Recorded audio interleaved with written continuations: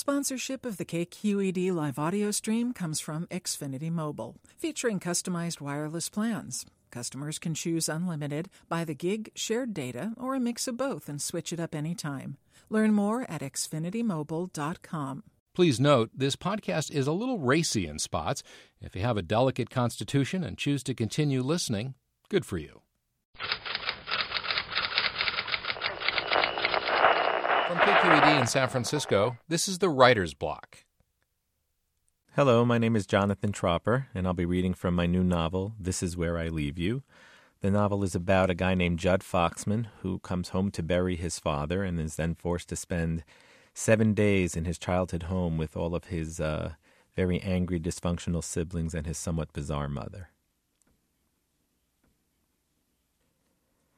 Dad's dead, Wendy says offhandedly, like it's happened before, like it happens every day.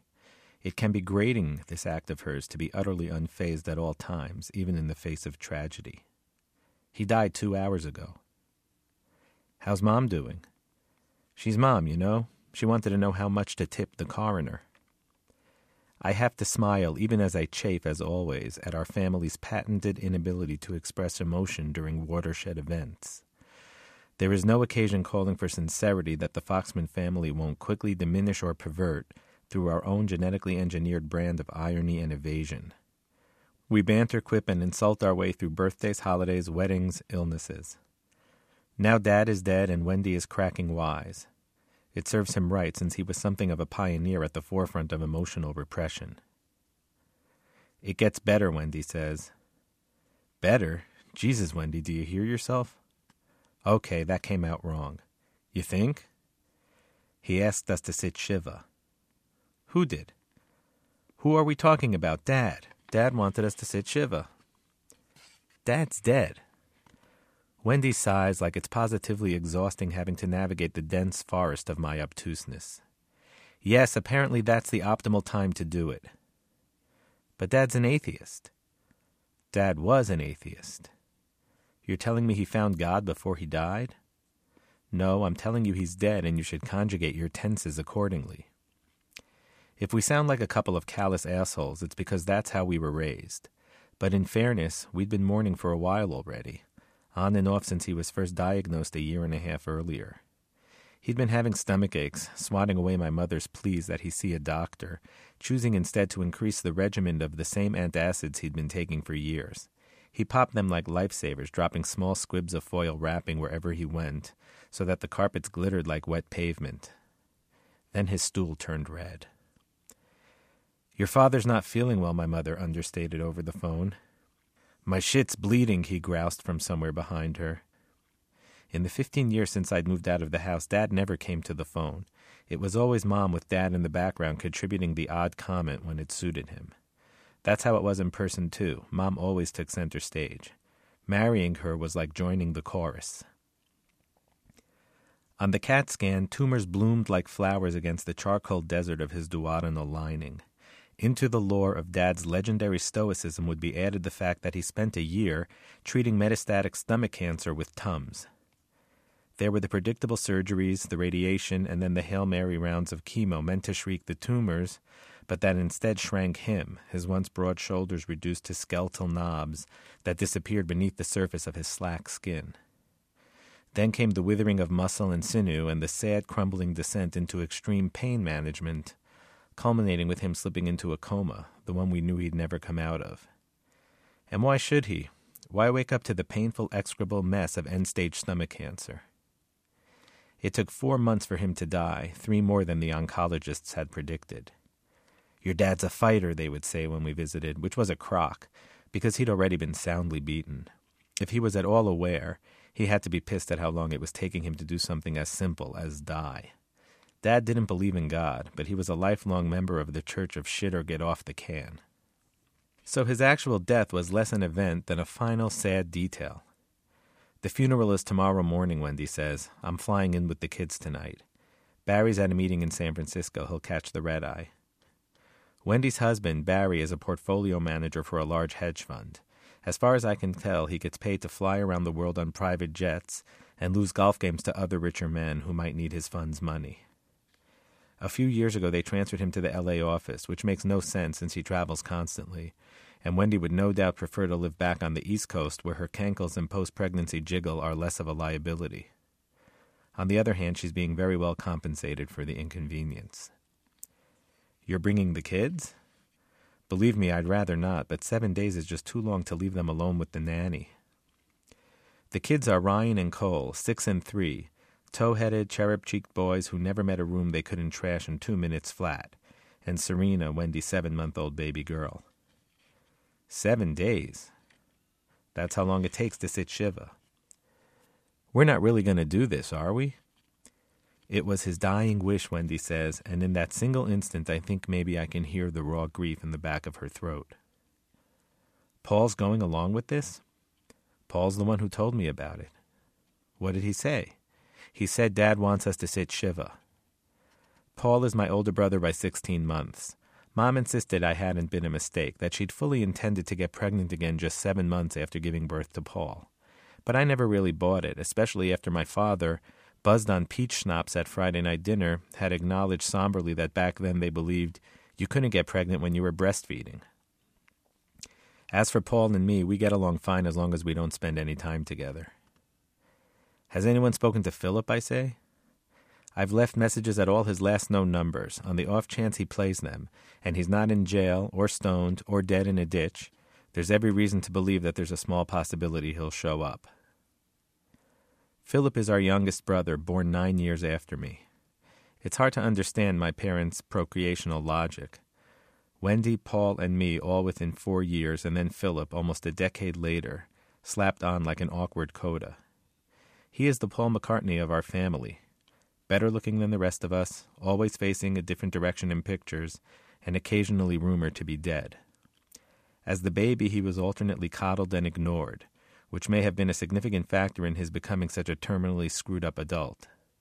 He is currently living in Manhattan, where you'd have to wake up pretty early in the morning to find a drug he hasn't done or a model he hasn't fucked.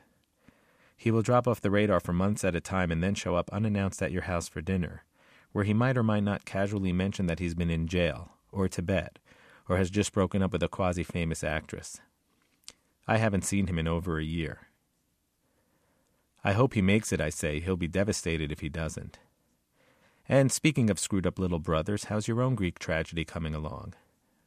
Wendy can be funny, almost charming in her pointed tactlessness, but if there is a line between crass and cruel, she's never noticed it. Usually I can stomach her, but the last few months have left me ragged and raw, and my defenses have been depleted. I have to go now, I say, trying my best to sound like a guy not in the midst of an ongoing meltdown. Jesus, Judd, I was just expressing concern. I'm sure you thought so. Oh, don't get all passive-aggressive. I get enough of that from Barry. I'll see you at the house. Fine, be that way, she says, disgusted. Goodbye. I wait her out. Are you still there, she finally says. No. I hang up and imagine her slamming her phone down while the expletives fly in machine gun spray from her lips. I'm packing up my car for the 2-hour drive to Elmsbrook when Jen pulls up in her marshmallow-colored SUV. She gets out quickly before I can escape. I haven't seen her in a while, haven't returned her calls or stopped thinking about her. And here she is, looking immaculate as ever in her clinging gym clothes, her hair an expensive shade of honey blonde, the corners of her mouth inching up ever so slightly into the tentative smile of a little girl. I know every one of Jen's smiles, what they mean and where they lead. The problem is that every time I see Jen, it instantly reminds me of the first time I ever saw her, riding that crappy red bike across the quad. Long legs pumping, hair flying out behind her, face flushed with excitement. And that's exactly what you don't want to think about when confronted with your soon-to-be ex-wife. Ex-wife in waiting. Ex-wife-elect. The self-help books and websites haven't come up with a proper title for spouses living in the purgatory that exists before the courts have officially ratified your personal tragedy. As usual, seeing Jen, I am instantly chagrined, not because she's obviously found out that I'm living in a crappy rented basement, but because ever since I moved out, seeing her makes me feel like I've been caught in a private, embarrassing moment, watching porn with my hand in my pants, singing along to Air Supply while picking my nose at a red light. Hey, she says. I toss my suitcase into the trunk. Hey. We were married for 9 years. Now we say hey and avert our eyes. I've been leaving you messages. I've been busy. I'm sure. Her ironic inflection fills me with the familiar impulse to simultaneously kiss her deeply and strangle her until she turns blue. Neither is an option at this juncture, so I have to content myself with slamming the trunk harder than necessary. We need to talk, Judd. Now's not a good time. She beats me to the driver's side door and leans against it, flashing me her most accomplished smile, the one I always told her made me fall in love with her all over again. But she's miscalculated because now all it does is remind me of everything I've lost. There's no reason this can't be amicable, she says. You're fucking my boss. That's a pretty solid reason. She closes her eyes, summoning up the massive reserves of patience required to deal with me. I used to kiss those eyelids as we drifted off to sleep, feel the rough flutter of her lashes like butterfly wings between my lips, her light breath tickling my chin and neck. You're right, she says, trying to look like someone trying not to look bored. I am a flawed person. I was unhappy and I did something inexcusable. But as much as you might hate me for ruining your life, playing the victim isn't really working out for you. Hey, I'm doing fine. Yeah, you're doing great. Jen looks pointedly at the crappy house in which I now live below street level. It looks like a house drawn by a child, a triangle perched on a square with sloppily staggered lines for bricks, a lone casement window, and a front door. It's flanked by houses of equal decrepitude on either side, nothing at all like the small, handsome colonial we bought with my life savings, and where Jen still lives rent-free, sleeping with another man in the bed that used to be mine. My landlords are the Lees, an inscrutable middle-aged Chinese couple who live in a state of perpetual silence. I have never heard them speak. He performs acupuncture in the living room. She sweeps the sidewalk thrice daily with a handmade straw broom that looks like a theater prop.